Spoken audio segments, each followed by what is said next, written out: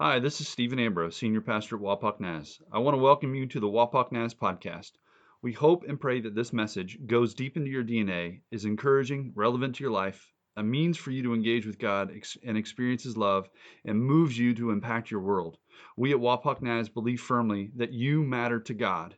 We are glad that you are taking the risk to engage with Him today. Wapak Naz is love people loving people to Jesus, and it takes people to partner with us to be on mission and bring this message to our community, the region, and the world.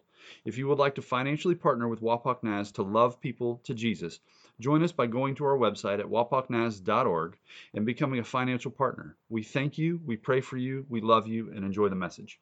Stop when the music stops. Worship is a lifestyle. It's what you do with your life for the Lord. And that goes into all areas, especially our finances.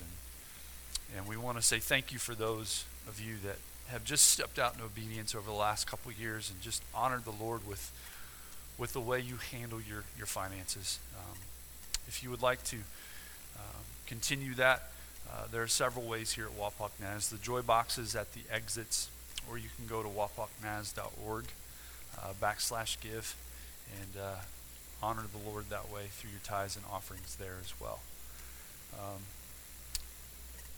This past month, before we go into the Word of God, this past month we've been walking through the book of Acts through 2 Corinthians. And if you're behind, like I am, you still have a couple days to finish out 2 Corinthians. And this month of March, we'll continue our journey through the New Testament. The New Testament from Galatians all the way through Revelation. It's about 3.1 chapters a day, 98 chapters over 31 days. You'll have a few extra days in the month of April before we come back in on Sunday. But I challenge you to saturate yourself in the Word of God, because quite frankly, we believe that the Word of God does transform you. If you do not have a Bible, there's blue Bibles in the pews. Feel free to take one of those. Those are yours. We believe in the Word of God and what it does in our life, and we want to give that to you freely. If you know someone who doesn't have a Bible, please take that and give it to them. If the lettering in that Bible is a little bit too small for you, like it is for me, you can take a brown Bible and use that as well. So let's just move into the Word of God today, into the sermon. Would you mind bowing your heads real quick one more time? You can never pray enough. Jesus, we ask that your Word truly just saturate our people, and that you transform us from the inside out. I love you, Jesus. May you speak today. It's in your name we ask. Amen. If you are a note taker, there's going to be lots of scripture today. So I would just suggest that you either pull out your phone, take some pictures of the texts, or you write them down, or you chisel them in your stone with your hammer, whatever you want to do. When my family gets around the dinner table, storytelling is kind of the primary food outside of what we consume from the table. And more often than not, whether the current events are talked about, we will eventually get to the story of our childhood. Most of them I remember because I was there. Many of them I don't remember because I wasn't there, and I just know because of the retelling and retelling and retelling for the 1,000th time. One of those stories that my mom would often retell is the story about my sister in the days BS, before Stephen. Now, I don't know what kind of pastor you think I am, but I know what you were thinking. You should repent. These were the before Stephen days. And my sister seemed to really want to have a chocolate fix. And she wanted the candy bar, but she knew that she needed permission from my mom or my dad. And so, being the intellectual one that my sister was, the wise one, she went down the stairs to ask my mom and dad for permission for a candy bar with chocolate all over her face. I think I learned much from my sister, and much like her, if I ever wanted to stay the night with a friend or have a friend stay the night at our house, I would ask Mom, because Mom was the softie. She would more often than not say yes. Dad, on the other hand, would more often than not say no. But if mom said no, I would split the two and hope beyond all hope and ask my dad. But I would hope that he wouldn't say one of two things. Ask your mom. And as I've already heard the mumblings and grumblings over here, what did your mother say? Right? My sister circumvented the hard question, right? Because she believed in her little blonde head, she knew what the answer would be. No. It's the hard answer. It was the answer that she didn't want to hear. And for me, I split my parents. I still asked the hard question, but I believed that for my dad, the hard answer would be no. And I didn't want the hard answer. You know, for us adults, I really don't think that it's much different for us. We prefer the path of least resistance, don't we? We prefer the easy answer, right? And in my opinion, the easy answer is the answer that we want and that it immediately benefits us. I mean, Google and Apple have made a gigazillion dollars on the easy, quick answer. Now, if you're wondering, I actually thought I made up that word, gigazillion. So what did I do? I Googled it. And I found that it is an actual word. And ironically, that word, the Urban Dictionary showed me that word was used by the atheist Richard Dawkins in, of all books, The God Delusion. So, for us, we've been talking about hard questions over the course of the month. This was a series that was a non-series, which turned out to be a series. And the hard questions that we have about life and about faith, more often than not, most of us will just scream at the top of our lungs out into the ether these questions that we have deep within our souls, hoping that there would be an echo that would return back to us with that answer, rather than asking the God of all creation, the God of the universe. And when we shout into the ether and nothing returns back to us, we begin to fall into the delusions and the falsehoods that God doesn't care, that God isn't compassionate, that God, who is supposedly all-powerful, didn't do anything, so he's not powerful. And we move into this idea that maybe God doesn't exist. Now, we've hammered that question and these ideas into the ground over the course of this last month. But I think for us, there's another scenario. And it comes out of the candy bar. And it comes out of wanting to stay at my friend's house or them staying at our house. I think for us, sometimes we circumvent the hard questions, or we ask the hard questions and choose not to listen for the answer because we're afraid of the hard answers. We're just afraid to hear the hard answers that God actually has for us. And the hard answers are everything but the easy answer, right? The easy answer is what benefits us, what we desire completely and wholly. And the hard answer could be a whole lot of things. It could be the no. It could be the wait. It could be the leave. It could be the go. It could be the stay. In 2002, it was go, no, and stay. I was 3 years into my career, and my plan was be 3 years in and go get a master's degree in marital therapy. And I was on par. I had already been accepted to a university down in Louisiana. I had already put in my resignation to the juvenile probation department, and I was looking at apartments down in Louisiana. And I was standing in line. I had the go. I had the go. At least I thought I did. And I was standing in line with my papers in hand for the classes for the semester. I had the check. And then I sensed in my spirit, stay.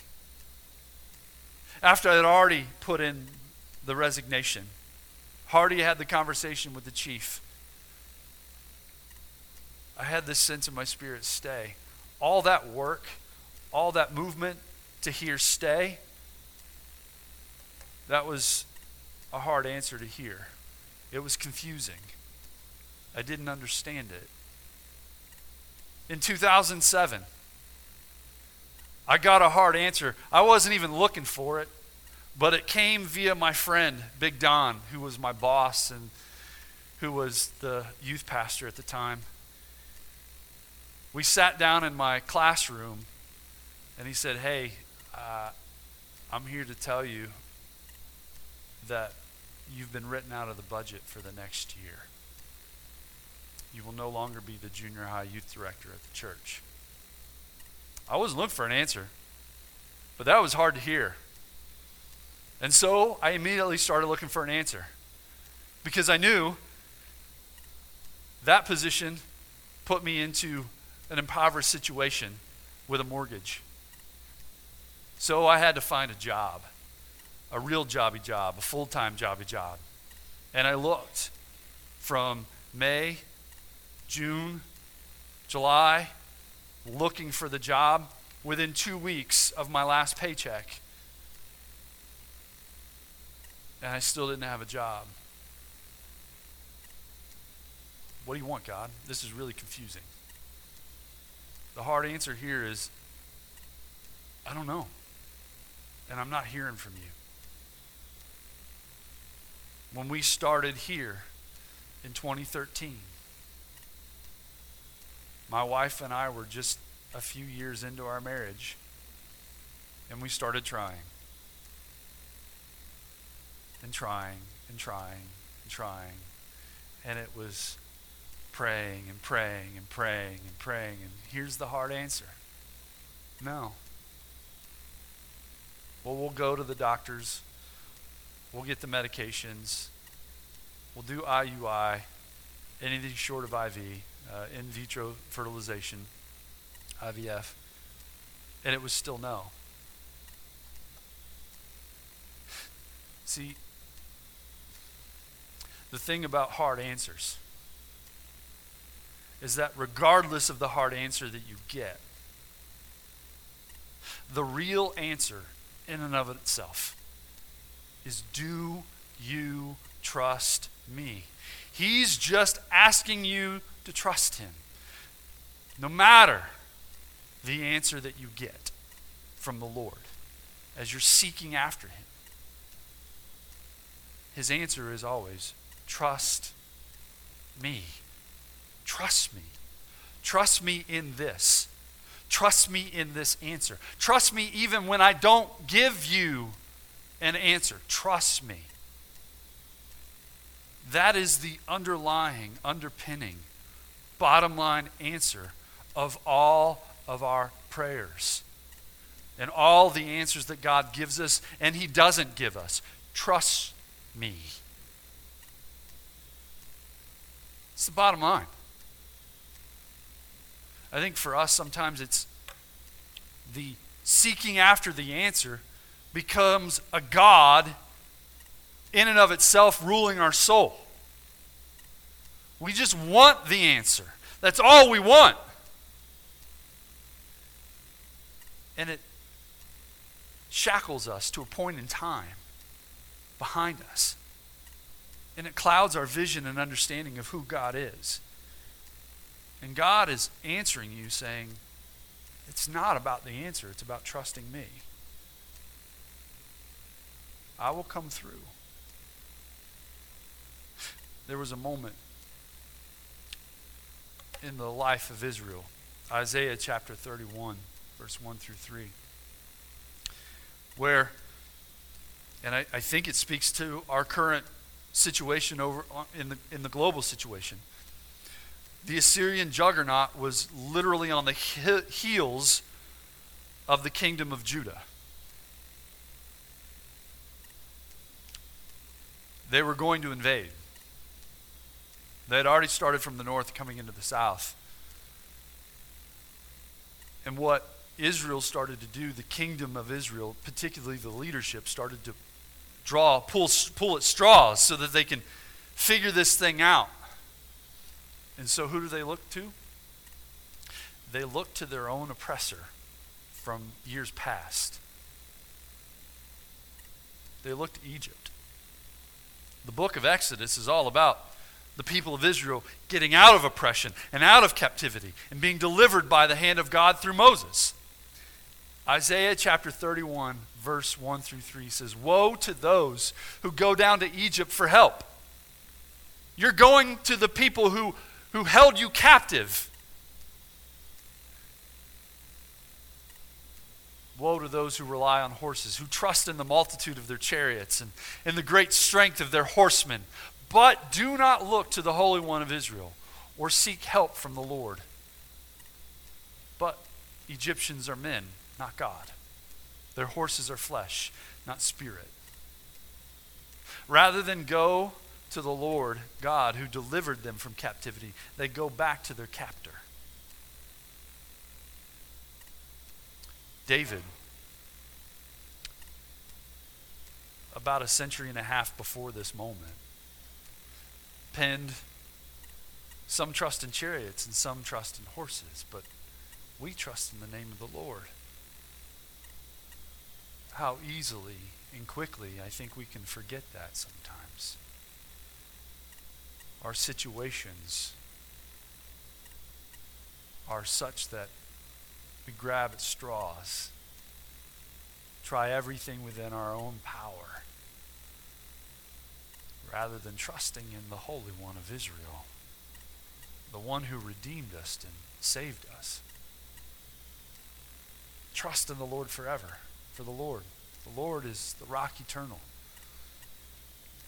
For me, what I held on in those times where I got those answers that I didn't want to hear, the hard answers, it was Proverbs 3, 5 through 6. Trust in the Lord with all your heart. Lean not on your own understanding. Acknowledge him in all your ways, and he will make your paths straight. And I like to add in, don't be wise in your own eyes. I think many of us are kings and queens in our own minds. Don't be wise in your own eyes. This scripture, when I was standing in the line and after that, this scripture, as I was told, you're written out of the budget. This scripture, as we couldn't have kids, this was the first scripture that I ever memorized as a believer in Christ. I don't know where it came from, but it was the first one. And I held on to this text. Lean not on your own understanding. I think we have a tendency to trust in ourselves more than anyone else. But sometimes we choose things in our life that create chaos. How's that for trusting in yourself? Trust in the Lord with all your heart. That is the answer of all your prayers. Trust in the Lord. So, as we receive hard answers, there's some hard truths that we must stand on. And one of those truths is God's ways are always higher than ours. This is where that trust comes in. God's ways and thoughts. Isaiah 55, chapter 55, 8 through 9. We read this entire chapter in life group on Thursday morning. We're only supposed to read a few texts, but I said, man, this we need to hear this. The prophet was told by God and to write this down. It says, for my thoughts, God's thoughts, are not yours. Neither are your ways my ways. As the heavens are higher than the earth, so are my ways higher than your ways, and my thoughts than your thoughts. Well, folks, we think we tend to forget because we're constantly boots on the ground on earth. We tend to forget that the infinite God has an infinite perspective.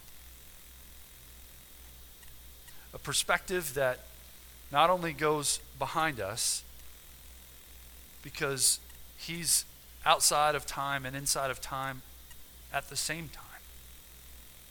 It goes behind us to our past, to our present, and to our future. He understands the end from the beginning because he was at the beginning of time, before there was time, and he's here in the midst of our time, and he sees the end of all things and the beginning of the new things, the new Jerusalem, the new heaven and the new earth when Christ comes. So if he has that perspective, that infinite wisdom, and ours is so limited and finite in the moment. Again, we often think we know best for ourselves, but it's God that sees and desires the best for your soul. Not just your well-being, but for your soul. His ways are higher. His perspective is well above any of ours. This is a truth that you can hold on to. That even if we don't understand what God is doing, he understands what's best for you and what he's doing. I was listening to a book recently. It's called How's Your Soul by Judah Smith. And he used the metaphor of an anchor. Now, I'm not a sailor. I just remember going out on my dad's john boat, 12-foot aluminum john boat with aluminum seats, so we decided to go ahead and put picnic chairs in the john boat with a trolling motor and this lame, like 2.5-pound anchor, which didn't hold us anywhere. But these big ships that actually need an anchor, man, they have massive chains and they go deep, deep, deep to the bottom. Now, you don't see the anchor, but you actually experience what it's doing because you're not moving. You're staying where you are. It's the way God operates. We don't necessarily see him working, but he's working all the same. He's there, he's moving. He's keeping you steady. He knows what he's doing. I think that's a metaphor that resonates in my soul because often I where are you? But he's below surface doing the work that he does. And he'll hold the course for you. The other truth, it's very important that we must hold on to. One, God's ways and his thoughts are higher than ours, always. But God is always loving. God is always loving. Love is not God, but God is love. God is love. The Apostle John, he was a disciple of Jesus.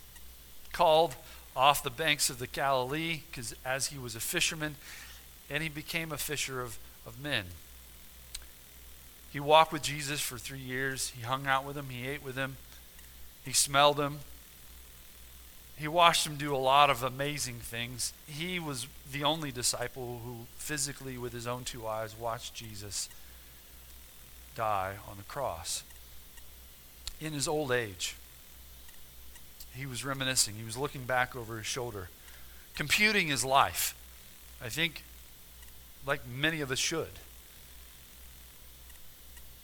And he wrote this letter. It's called 1 John. It's a very creative title. And in that letter, there's 2 particular verses in chapter 4. He says, "Dear friends, dear brothers and sisters, let us love one another, for love comes from God." Remember, God is love, right? "Everyone who loves has been born of God and knows God. Whoever does not love does not know God, because God is love." And he says it again, verse 16, God is love. See, John starts out this letter saying that we've seen him. We've touched him. He was among us. And as he was processing Jesus, as he was thinking about this man, Jesus of Nazareth, he was coming to the conclusion of all of his experiences with Jesus that God is love, because Jesus said, and John recorded it, "If you see me, you see the Father." So as you see me, John, you see the Father. And as he concludes that he sees Jesus doing what he does, and that's very loving, and he computes and says, man, God's got to be love. There's no other conclusion that I can come to. I've reasoned it. I saw it. I understood it. I experienced it. I was loved by him. That's my conclusion. God is love. And it's really affirmed and confirmed through the entire Old Testament and the New Testament that God is love. No wonder when he wrote his gospel, again, very creative name, the Gospel of John, John, the disciple, identifies himself as the disciple whom Jesus loved. Now, this is not an arrogant statement. No, John actually identifies himself from the love that he experienced from Jesus Christ. God is always loving, even with the hard answers, even in the no, even in the wait, even in the watch and pray, even in the silence, even in the leave, even in the quit your job and go into ministry, even in the move, even in the give and the forgiveness, the generosity. God is always loving. The Apostle Paul, in his letter to the church of Rome, to the people of the church of Rome, it's like he was writing a letter to you. If I would write a letter to the church of Wapak Naz in Wapakoneta, it's like that. He says, chapter 8, he says, "Who shall separate us from the love of Christ? Shall trouble or hardship or persecution or famine or nakedness or danger or sword?" This is a man who experienced all of those more than any one of us. No. He said, in all things, all these things, we are more than conquerors through him who loved us. For I am convinced. He's been convinced over the time of hardships, persecution, trouble, the nakedness, the hungry, the famine, the abuse, the imprisonment. He's been convinced.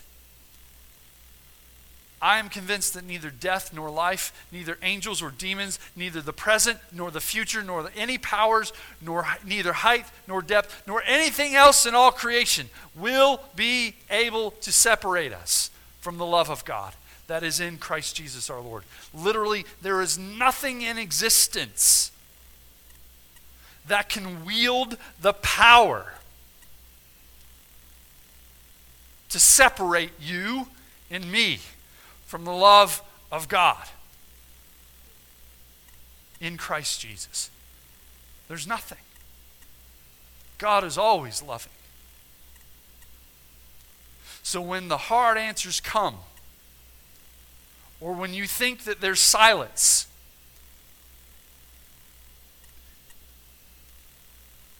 God's ways are always higher. God's thoughts are always higher. And He's always loving. Even you in the moment where you're going, I don't see it. Where is it? The anchor's working. He's there. And lastly, God's presence is always enough. Now, I know that we talked about this a little bit a couple weeks ago in the sermon Downcast and Hopeful. God's presence is always enough. Regardless of the answer that you receive or the answer that you don't receive, if it's not the easy answer, God's presence is always enough. David, back to David, the shepherd boy who was looked over by his family, the giant slayer, the warrior king, this poet, musician. We quote his psalm often, primarily in times of grief. Psalm 23. Even though I walk through the valley of the shadow of death, I will fear no evil. And I think many of us just stop right there. David, for quite a long time, was in the shadow of death. In the valley of the shadow of death. It loomed heavy over him. One, from his own king, who wanted to take David's life, who was after him tooth and nail. But also other enemies once he became king. David constantly was under attack. And he had to weigh this out. And we have this psalm where this line comes in that's a really comforting line. It's, let's pull up our bootstraps and let's keep going because I'm in the valley of the shadow of death. Death is looming over me. I cannot see the light of day in God. All I see is darkness. I will fear no evil. Now let me tell you, if you are in the valley of the shadow of death by yourself, fear is your only companion.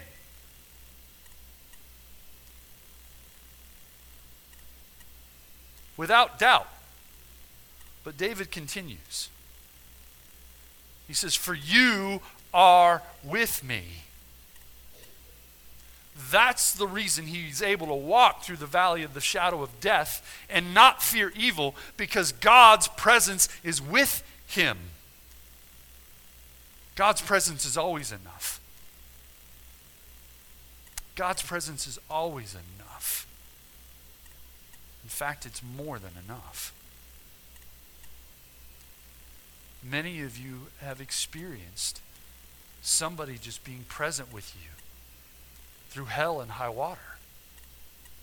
They didn't need to say anything. They're just there. The anchor's beneath the water, below the surface, working. And his presence is with you. Over and over and over and over and over through the scriptures. People about to do pretty amazing, mind-blowing, off-the-wall types of things that God has called them to do, or facing mountains upon mountains, God continually said, do not be afraid, for I am with you. Again, our world is tangible, right? Our feet are on the ground. We are on earth. We believe in what we see, touch, taste, hear, feel. No wonder it's so easy to forget that God is with us. This simple truth. And he reminds us, always, God is with you. His presence is always enough. I don't know what hard answers that you have been given over the course of your life. Maybe you have been a recipient of hard answers in the past week. Maybe you're seeking the Lord with all your heart, your mind, your soul, and your strength, and you have yet to get an answer. Maybe you've asked the Lord to do something and he just didn't do it.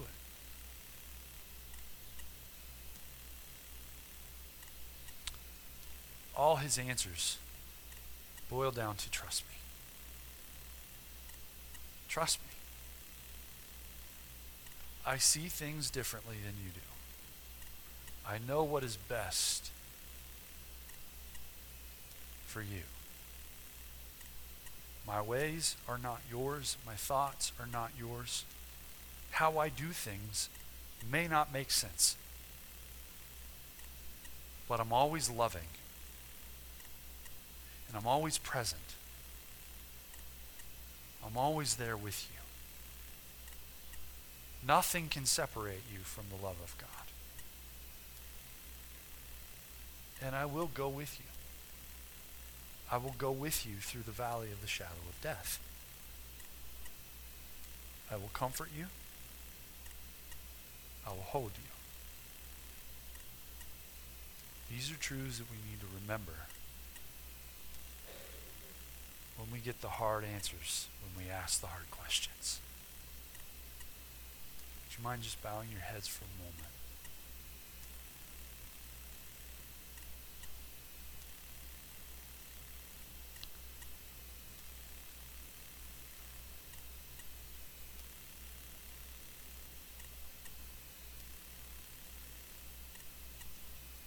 Heavenly Father,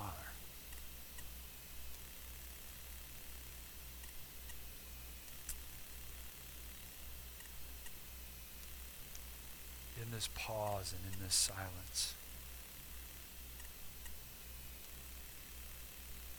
may we absorb the truth set before us.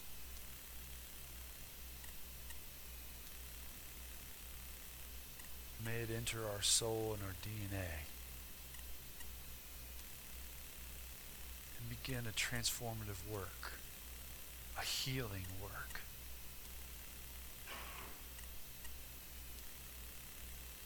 Lord, I don't have all the answers. I wish I did, but I don't.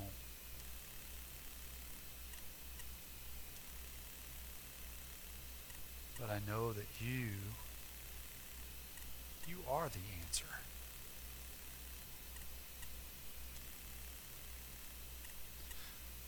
Lord, help us. Will you develop trust in us? A trust for you. A trust to know that, kind of like Paige, she knew Mommy would pick her up and hold her and hug her and kiss her.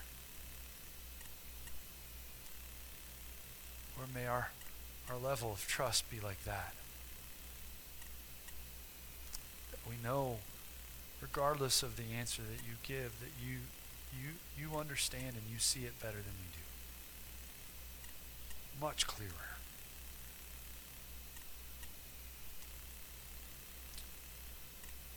May we experience the love of God much like John did.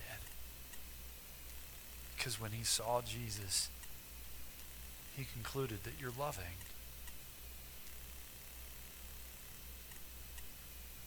Father,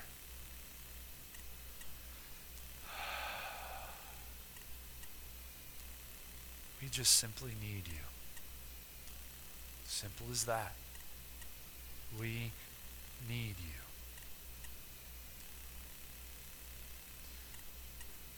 If you're here today with your eyes closed, your head bowed, and you've lived this life the best that you know how, but you come to realize that, man, I really need some help. And the conclusion that you've come to is that God is the one that you need help from. Through his Son, Jesus Christ. I'd ask that you take the risk and you step across that line of faith, maybe for the first time, and that you allow the Lord God to do a work in you that you cannot do.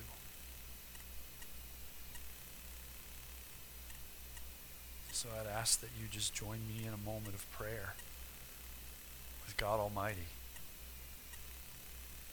with all sincerity of your heart.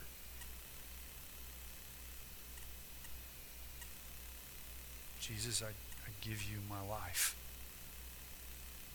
I give you my life. I surrender myself to you. Jesus, I give you my life. As you gave your life as a sacrifice for our sins, Jesus, I give you my life. I give you my life that I may have your life. A life abundantly. Jesus, I give you my life. Forgive me of my sins. I give you my life.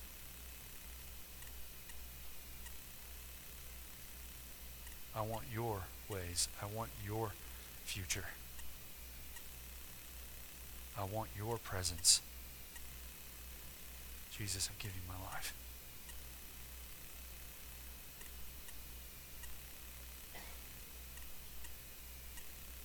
If you prayed that, if you said that in your soul and your spirit, or audibly to the Lord, you've crossed that line of faith. God has now set up camp in your life. He's in your soul. He's in your spirit.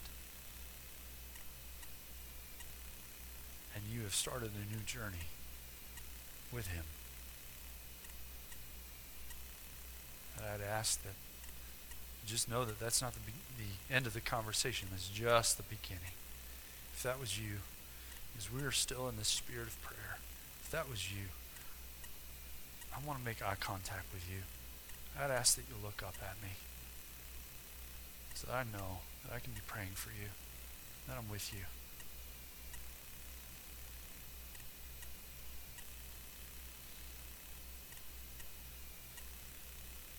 Heavenly Father, I thank you for these moments where heaven and earth collide,